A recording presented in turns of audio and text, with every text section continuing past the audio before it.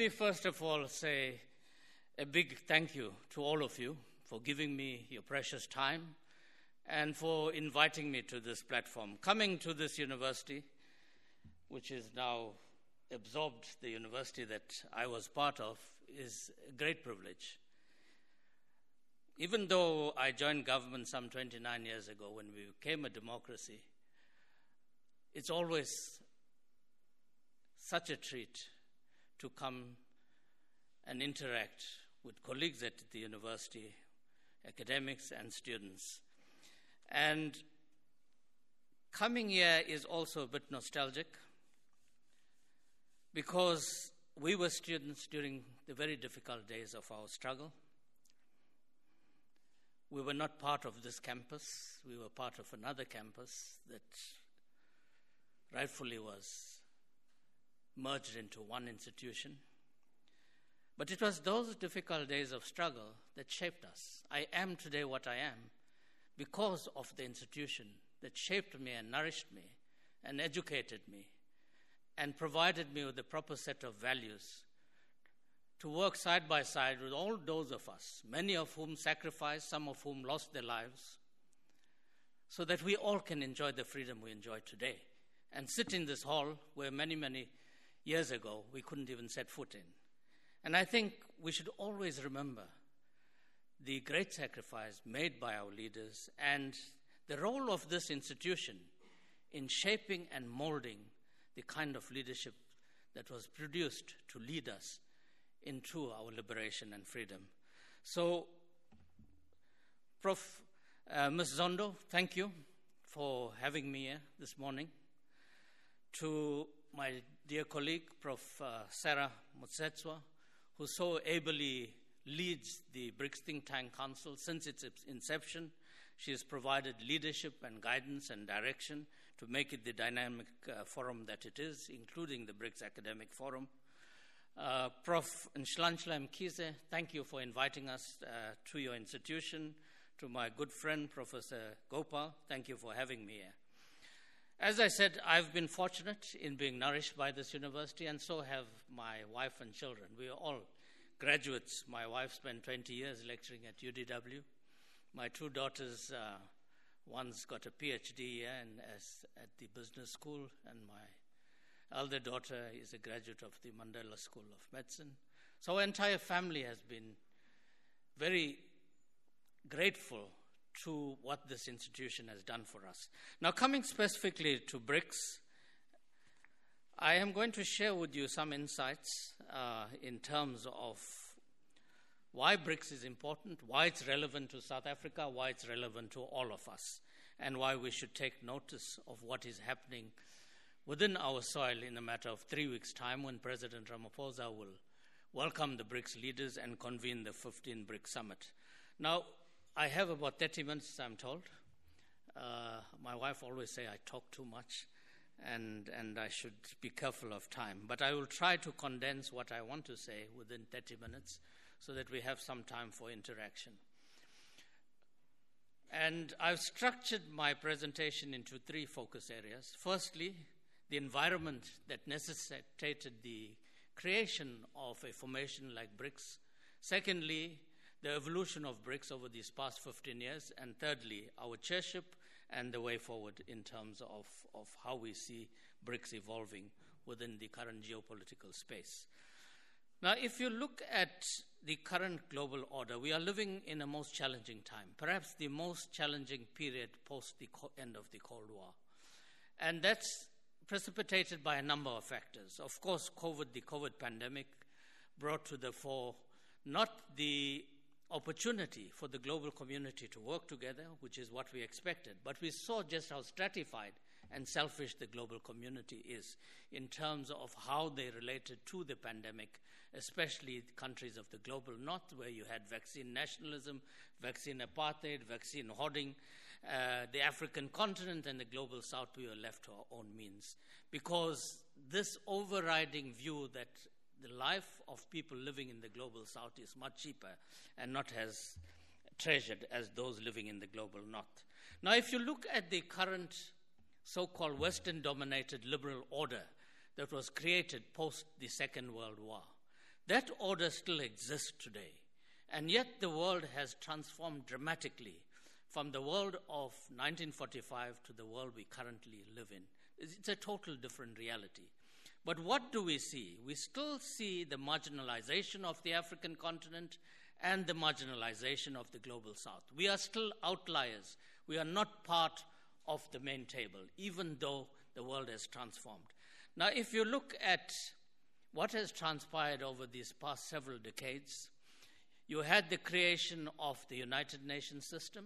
Rightfully so, it was created because we wanted a rules-based international order where every country of the world, small or big, powerful or weak, had an equal say around the table within the General Assembly. We created this body in 1945. We created financial institutions.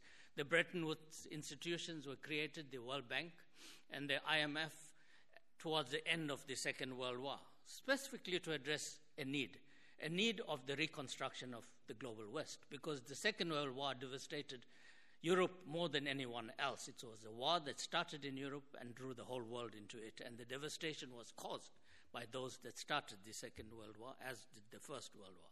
So you created financial institutions to address the challenges in terms of providing finances for the reconstruction, the Marshall Plan and so forth. You then created, a few years later, the General System of Tariffs and Trade, the GATT, which was the forerunner to the World Trade Organization, which transformed in 1995 to the World Trade Organization to facilitate global trade. So you put in place, including the International Court of Justice when the United Nations was founded, you put in place structures to give certainty to a world that is governed by certain rules and regulations by international law. But of course, we were all not party to this. In 1945, when the UN was formed, nearly all of Africa was still under colonial rule. The major part of Latin America and Asia was under colonial rule. When the Bretton Woods institution were formed, there were 27 countries around the table in the city of Bretton Woods in New Hampshire to form this institution, and therefore it's still dominated by the Europeans and the Americans, who were the creators and the architects of this financial architecture. When the GATT was created, again you had a small number of countries coming together to facilitate trade, firstly amongst themselves because they dominated global trade. So this architecture was created by a set group of countries that determined how the world should run in terms of the geopolitical architecture, the security architecture, including the UNSC, the financial architecture, the Bretton Woods World Bank structure, and the global trade architecture through your GATT, World Trade Organization. And over the years, they continued to assert their authority, even though we became independent. And as we gained independence within Africa, and as recently as 1963, we just celebrated the 60th anniversary of the founding of the OAU/AU. At the time of the founding of the OAU, there were only 32 African countries that were sovereign states.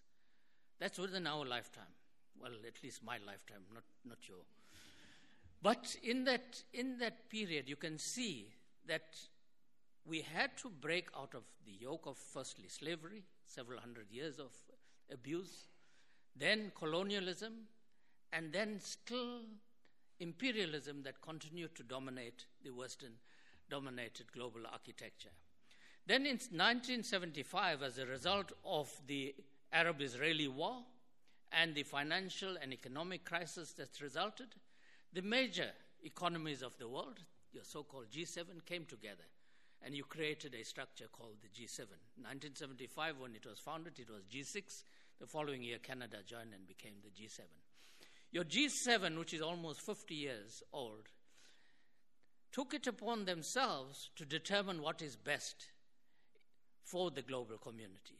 So the global community, despite having a United Nations system, was dominated by what the G7 decided. And in 1997, they decided to bring Russia in. It became a G8. Now, during this time also, as we emerged out of colonialism, became independent states, we slowly started finding our feet. We didn't have the luxury of getting the kind of assistance that Europe got as a result of the Marshall Plan. We didn't have that luxury. The kind of development aid that we got was tied aid. It didn't come without strings. And it was not the kind of aid that allowed us to grow and develop as sovereign independent states to make decisions for ourselves. But what you started seeing is a slow evolution from within the global south and the rise of the global south. China, after the civil war that brought the Communist Party to power in 1949 and the CPC came to power, had a few difficult decades in terms of finding its foot. You had the Cultural Revolution under Mao that devastated the country. And it was only in 1978 under Deng Xiaoping that you had the reform and opening up of China. Post-1978, for the major part of the 80s, 90s, early 2000s, China emerged as the fastest growing global economy, growing at double digits. India took a bit longer. Having gained independence in 1947, it was only in 1991, under the Prime Ministership of Narasimha Rao and his finance minister, Manmohan Singh, who later was to become Prime Minister as well, that they took certain measures in terms of liberalizing the economy, and India started growing significantly post the 90 period. Within Brazil, you saw a great deal of difficulties in terms of finding the feet. They had 21 years of military rule from 1964 to 1985, and Brazil was struggling. It was only when they had the first direct presidential elections in 1990 that Brazil started finding the feet. But it took another 5 years. It was Henrique Cardoso who set Brazil on the path of growth. And by the time President Lula took the reins in 2003, Brazil was also pumping as one of the major emerging market economies. And what about the African continent? Having spoken about India, China, and Brazil, within the African continent, of course, we were now free, having overcome apartheid as the last state under the yoke of apartheid, under the yoke of colonialism, imperialism. The African Union, the OAU, could now focus its attention on the economic regeneration and development of the African continent. But in 2000, if you go back and Google, go and look at the front cover of The Economist magazine. The headline was Africa, the Lost Continent. Some 11 years later, that very same Economist had a new headline on the cover, Africa, the Continent of Hope. What changed in that 11 years? South Africa was very much at the forefront of the regeneration of the African continent. President Mbeki, together with President Bouteflika of Algeria and Obasanjo of Nigeria, decided that at the 2000 OAU summit, we must go and engage the G8 about Africa's regeneration. It was Africa that introduced an outreach to the G8, because when we first lobbied the G8, Japan was the chair, I was in charge of our relations with Asia, and I was asked to speak to the Japanese. The Japanese said, no, G8 is a meeting amongst themselves, we don't speak to outsiders. We were the outsiders. But through lobbying, we were invited to the Okinawa summit later in 2008, and the three presidents went there on behalf of the OAU to say that we need your assistance in Africa's development.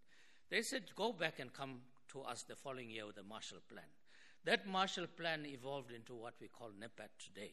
And President Mbeki, Bouteflika, and Obasanjo were the key authors of that. President Wade of Senegal had a parallel plan. You know, sometimes you always have these challenges within our continent. He came out with the Omega Plan. Eventually, they brought him in, made him part of the NEPAD process, and Egypt was also drawn in. So these were the 5 countries that were regarded as the founding countries of what is today the new Partnership of Africa's Development. Then we, of course, here in Durban, in 2002, transformed the OAU into the African Union, and our focus then was on continental development. Later on, we got the template of Agenda 2063. But Africa found its foot and was on a new trajectory. I'm saying all of this because even though Goldman Sachs, the chief economist, Jim O'Neill, is given credit for coining the acronym BRIC in 2000, he was influenced by several World Bank reports of 99-2000. Following the Asian financial crisis of 1997, you had a rebound and you had robust growth amongst a number of key developing countries in the global south, which included the BRICS countries as well as several others. Indonesia was also one of those countries on the watch list of the World Bank report. Now, I think the only reason Jim O'Neill didn't include Indonesia into his equation is because Indonesia was going internal turmoil. The presidency, some 20 plus years of President Suharto, was coming to an end. You had an internal uprising. Indonesia was going through a difficult period internally. And therefore, I think Jim O'Neill, when he looked, ignored this country, because in the World Bank report, Indonesia was also cited as one of those emerging market developing countries that were rising. So what you saw is the rise of the global south across the board, across continents. And this brought a new degree of certainty in terms of where the global south was moving. It was President Mbeki that put out the idea in 2000 that we can't always be led by the G7. We need, as the global south, to create our own body. He put out the idea of a G-South. And in 2001, we invited 7 countries for a conference in South Africa that was going to take place in October 2001. I was very much part of that. Our former Deputy Minister, Aziz Pahad, and former Finance Minister were tasked by Cabinet to be part of coordinating this. We were quite well advanced. We invited about 7 or 8 countries, including the BRICS countries, to converge and look at creating a G-South body. Then we had 9/11. And 9/11 disrupted the world dramatically and impacted on the geopolitical, geofinancial, geoeconomic space, and was to change the world in many ways. So this idea fell by the wayside. But we picked it up in 2003 and created IBSA, the India, Brazil, South Africa Trilateral Cooperation. We felt that at least let's move forward with some creation of a block of the global south. And there was a great deal of synergy between the 3 of us, so we created IBSA. We celebrate the 20th anniversary of IBSA this year. But again, that was the brainchild of President Mbeki, President Lula, who was president then. And India, it wasn't Manmohan Singh yet, it was Gujarat. Now, if you look at the emergence of BRICS and why BRICS, despite the fact that we have been calling for reform of the global governance architecture, the United Nations, the way it's run, because what happens today, the United Nations, if you look at the preamble speaks about the equality of all nations and to work in harmony and live in harmony and peace with each other and not repeat the devastation that humanity experienced over the 2 world wars. But we have totally discarded the purposes and principles of the UN Charter. We live in a world that is still dominated by a few hegemons. Following the end of the Cold War, on December 25th, in 1989, in Malta, what is called the Malta Summit, Gorbachev and George H.W. Bush met and formally declared the end of the Cold War. A year later, in 1990, East and West Germany was reunited as one country. And in 1991, Gorbachev resigned, and Russia, or at least the USSR, broke up into 15 independent states. The Russian Federation was the largest amongst those. But during the period of the 90s, Russia went through a difficult period. They were trying to reorientate and find their feet, being part of the Soviet Empire and now just the Russian Federation. And Boris Yeltsin, who became president, wasn't the best of leaders. Most of the time you would see Russia wobbling through the decade because Boris Yeltsin was wobbling most of the time because he was highly inebriated most of the time. It was only when he left, he resigned at the end of 1999, and in May 2000, President Putin took over as president of Russia, that Russia started to find its feet and reassert itself as a major global power. And as I indicated to you, Lula came on the scene around 2003. China had successive President Deng Xiaoping being followed by strong leaders post-Deng Xiaoping period, right up to the present time when you have President Xi at the reins, India having strong leadership. So in all of these countries, in a very changed Africa, you saw the rise of the global south.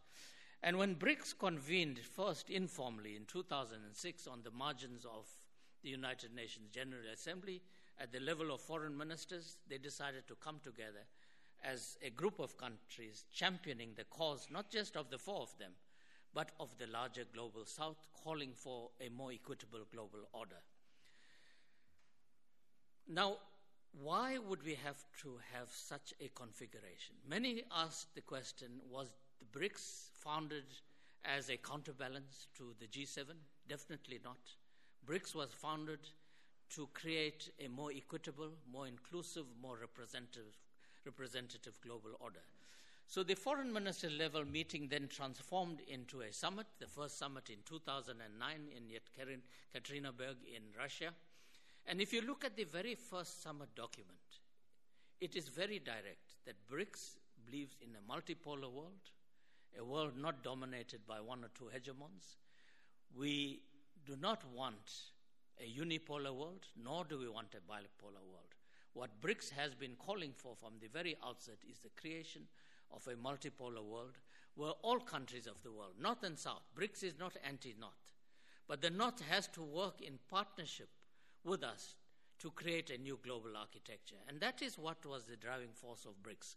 We were not there in 2009, and again when they met in 2010 for the second summit in Brazil, we were not there. But internally, within what was the Department of International Relations, there was a discussion. Why is Africa not part of this bloc? Because we could see that this bloc was going to become a powerful bloc because it represented major countries from the global south. And we started then lobbying to say Africa must be part of this bloc. And South Africa, we started lobbying that we must be party to it. And at the end of 2010, as China was getting ready to assume the chairship of BRICS in 2011, we received a phone call. President Zuma received a phone call to say that they would like South Africa to become a member of BRICS. And in 2011, under the chairship presidency of Hu Jintao, who was president of China then, we attended the Sanya summit in March 2011 and became a full member. Now, why do we want to become a member of the BRICS? Of course, our foreign policy is set on 5 fundamental principles. Firstly, that of advancing our national interest. Secondly, that of advancing the interest of the region and the continent. Thirdly, ensuring that we strengthen South-South cooperation. Fourthly, further solidifying North-South interaction. And fifthly, ensuring that we create a more equitable global governance architecture through the reform of the multilateral system with the UN at the center. Those are the 5 pillars that underpin South Africa's foreign policy.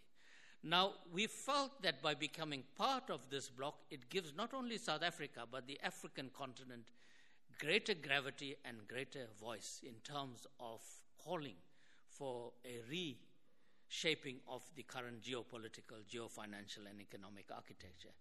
And over the past 15 years, this is what BRICS has been championing. We are fortunate now that we are hosting the summit for the 3rd time, having hosted the summit in 2013 in Durban, 2018 in Johannesburg, and once again now 2023. Now, with us hosting the summit, it gives us great leverage and great influence because we determine the agenda. Even though we have consultation, we are a consensus-based organization, to put on the agenda what is of importance. And that is why you would have seen, when we were first hosting, Cabinet took a decision and said, you can't have a BRICS summit in South Africa and not champion Africa's development.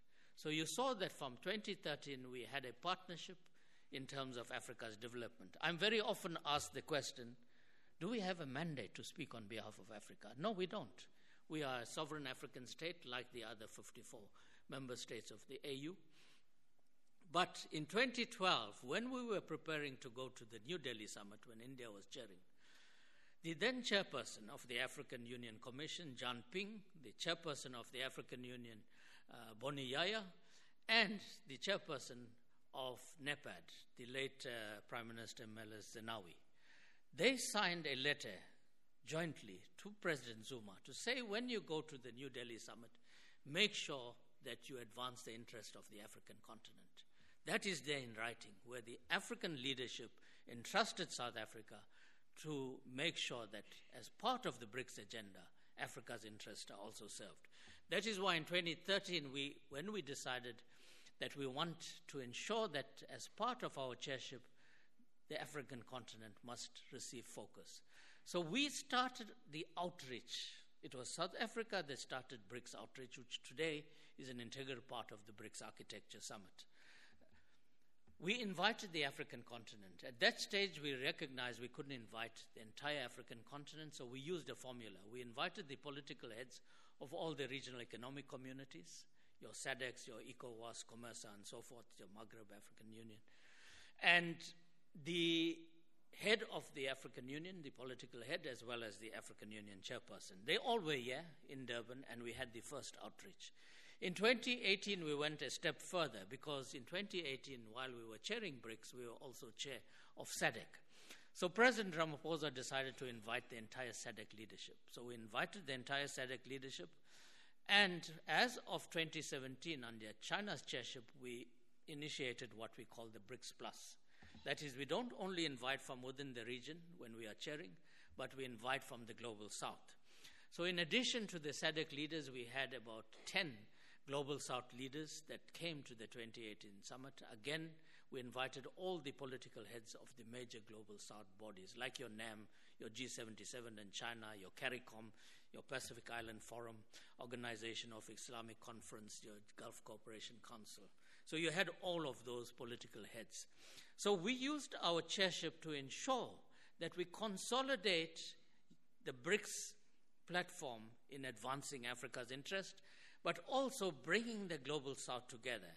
And I think it was this inclusiveness of BRICS, that we are not exclusive, that we are inclusive, that we encompass and champion the interests not just of the five of us, but the larger global community, especially the developing world, that has proven attractive to the global south. And that is why you will see there is such a large interest in countries wanting to become full BRICS members.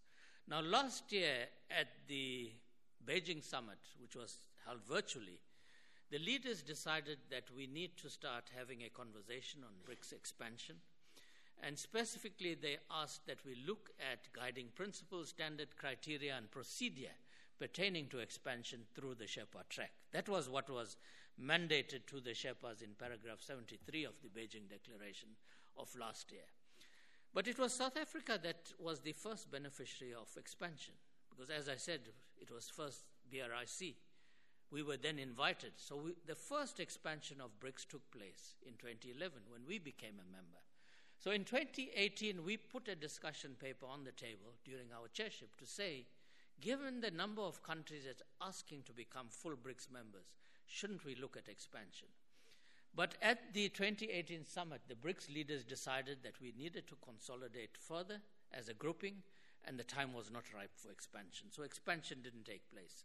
So China put it back on the table last year, and when we assumed the chairship in January, we have taken that process forward. We're quite advanced in that process in terms of BRICS expansion. You would have seen the number of reports. To date, 22 countries have formally asked to become full-time members, and informally, almost 20-plus countries have asked to become members. So at the summit this year, there will be some pronouncement on BRICS expansion. We can't avoid expansion. I think that's natural in any organization. If you look at the European Union, when they were formed in 1957, it was 6 countries. Today, the EU 27, it was 28, UK dropped out, it's back to 27. When ASEAN, the Association of Southeast Asian Nations, was formed in 1967, there were 5 founding members. Today, they are 10. They will shortly become 11 with Timor-Leste joining. The Shanghai Cooperation Organization, when it was founded, were 5 members. Today, they just admitted Iran. At the summit last month, they are now 10 members. So this is the natural evolution. But we also live in an age of new coalitions and new alliances, some of which make sense, some don't make sense. The strict demarcation between the global and North is now in a gray area. It's very difficult to clearly see what type of global architecture will evolve, largely because of the resistance that is still there by those that sit around the high table and think they have a privileged position. They must continue to guard that high table. Now, just to give you an idea how the world has changed, in 1975, when the G7 was formed, China's economy was $163 billion. The US economy was $1.6 trillion. So China was 10% the size of the US economy. In 2022, the US economy is $25 trillion. China is $18 trillion.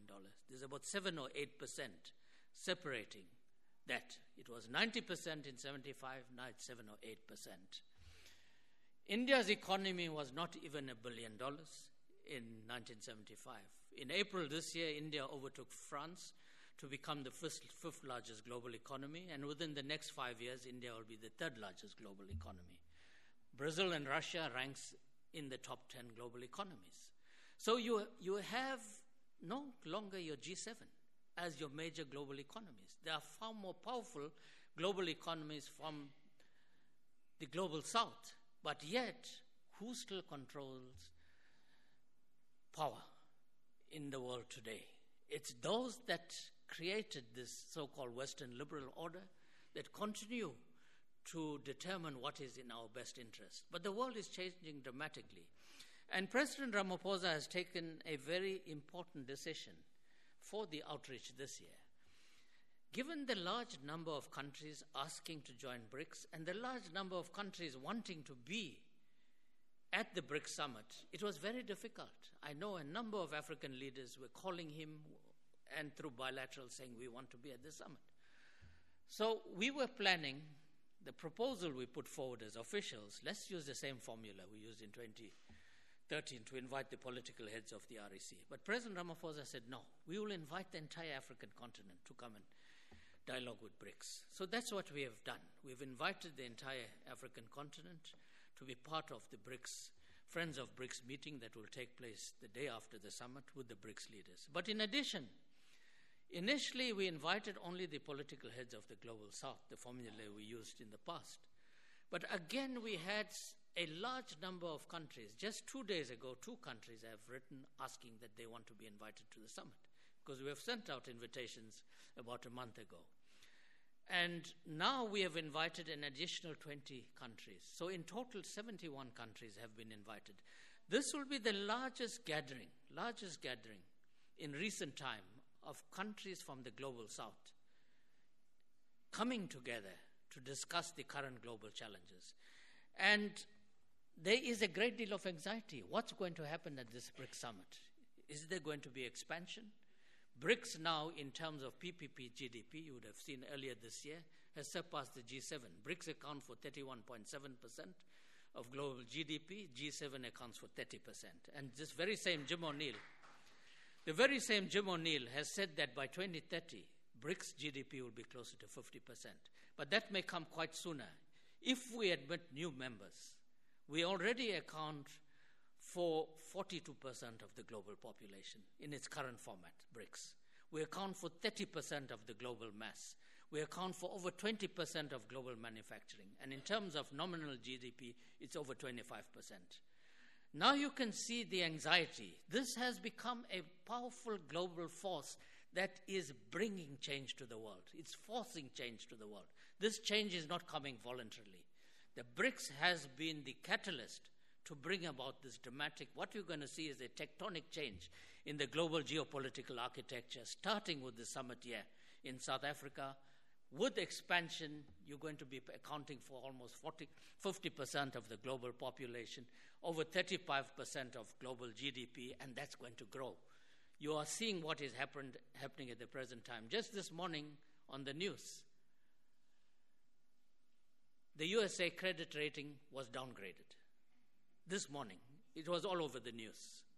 The New Development Bank, which was created here in Durban, it was in 2013 at the Tukwini Summit that the leaders took a decision that we must create our own bank, which became the New Development Bank in 2016. They put tremendous pressure on us because we raised funds on the Western capital markets as well. Last year, they put pressure on us and made us stop any new lending to Russia, unilateral sanctions. But despite the challenges, and now we have a new dynamic president, former president of Brazil, Dilma Rousseff, who knows BRICS very well. She was part of the BRICS formation. And she has made it very clear, we will start borrowing from diverse markets, the Middle East, Asia, and not just be dependent on one. The bank also took a decision. Sarah mentioned the issue of BRICS currency. I'll come shortly to that. Chair, you must tell me when to stop. The bank took a decision last year in its new 5-year plan that at least 30% of borrowing will be in local currencies. So we don't have to borrow for our major infrastructure projects, for our energy projects, and the NDB has disbursed about $5.5 billion in terms of loans to us, including in the energy sector to ESCOM. We don't have to borrow any more in dollars. We can borrow in rand and pay in rand. And as President Lula said, in April when he went on a state visit to China, who decided that the dollar is God and we all must only trade in the dollar? Who made this decision in this day and age? And yet, if you look at the global trading order today, at one stage, yes, in the 70s and so forth, the USA accounted for, and Europe accounted for over 50% of global manufacturing. Today, the USA's share of global manufacturing is 10%. China has a larger share of global manufacturing, a BRICS country. India's share is rising, Brazil's share is rising, and so are the other global South countries, and so is Africa. Now in Africa also, BRICS has been a catalyst for change, saying that we must trade in our local currencies. We signed an interbank agreement several years ago already to say that we must facilitate trade in local currencies, we can borrow in local currencies, and now we're looking at a payment system that we're not dependent on SWIFT, that wherever we go we must carry a MasterCard and Visa card. We can dispense with that, create our own payment system. In order to facilitate trade in Africa and expedite inter-African trade and get from the current 16 or 18% we are to 35% under the African Continental Free Trade Agreement, the Afri-Exim Bank has created the Pan-African Payment and Settlement System. 8 central banks and 20 commercial banks have already signed up to that. So what it means, we can trade in rands with our counterparts in other parts of Africa, and the other African countries can trade with us in their local currency. We don't have to be trading with each other in the African continent in dollars anymore. And I think this is a major game changer. This is a major game changer. According to the African Union, using this payment system will save Africa $5 billion annually by having our own payment system. Now, just to show you, very often we are accused by our partners, who we still regard as important partners from the global north, that our trade with BRICS and our trade with Asia and Latin America is commodity-based. Yes, that is correct, and we are addressing that in a serious way. But I want to just relate a very short story. You must tell me how many minutes I have. That President Museveni related last week. I don't know if you've seen this, but I suggest you go on YouTube and look at the speech that President Museveni made in Moscow at the Africa-Russia summit. And he used coffee. And he spoke about the continuation of the economic slavery of the African continent. The annual coffee business in 2022 was worth $650 billion. The coffee-producing countries' share of the trade was $25 billion. Africa's share of the coffee trade was $2.5 billion. Uganda sells coffee to Europe for $2.50 a kilo. Germany roast and process the coffee and sell it for $40 a kilo. I'm just giving you the story because Uganda of the $2.5 billion accounts for $800 million of the coffee trade. The same can be said about cocoa. Between Cote d'Ivoire and Ghana, we produce 60% of global cocoa. And if you add Nigeria and Cameroon to that, it's over 70% of global cocoa. Go and look at who are the largest producer of chocolate in the world today. Is there any African country there? Is there any Asian country there?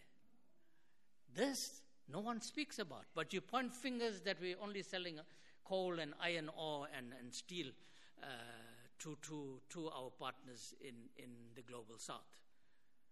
But they don't speak of this kind of economic slavery that we are a party to, and this is what we're trying to change in the African continent in partnership with our BRICS partners to say, yes, you must change your trading pattern. President Mbeki was very blunt. I remember being in Parliament sometime back, 2001, 2002. The Chinese ambassador was sitting in the gallery, and President Mbeki was saying, we don't want China to come behave as a colonial power in Africa. We want a different story with you. Ambassador was very aggrieved. I told him, no. President Mbeki speaks truth to power. So you must listen what he's saying, because there's a lesson for you there as we evolve this relationship with Africa.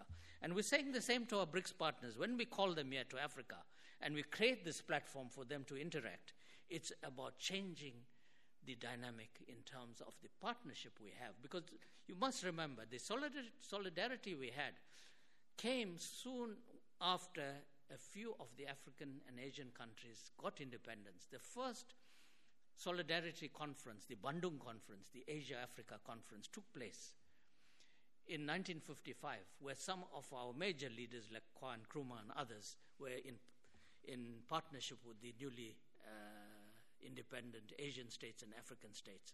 So the template for cooperation between the global south goes back to Bandung. And the ANC was there. We were not in government, but Moses Kotane and Molvi Kachalia went there to champion our liberation and our cause. They met with all the delegations, including Chao En Lai, who led the Chinese delegation, and all of the others, to say that you must support our struggle. And they did. The Bandung Declaration was very firm in supporting South Africa's struggle. So we have this solidarity, and we have an opportunity using BRICS as a catalyst to change this whole equation in terms of the global geopolitical architecture, in terms of finance. It doesn't have to be that the dollar is God anymore. If you look at current global trade, over 50% of global trade is still invoiced in US dollars, but they account for 10% of trade, as I said. We have to change that equation. And this new destiny lies in our hands as the architects of a new global order, with the global south, with Africa being at the forefront and BRICS playing a catalytic role. Thank you for listening to me.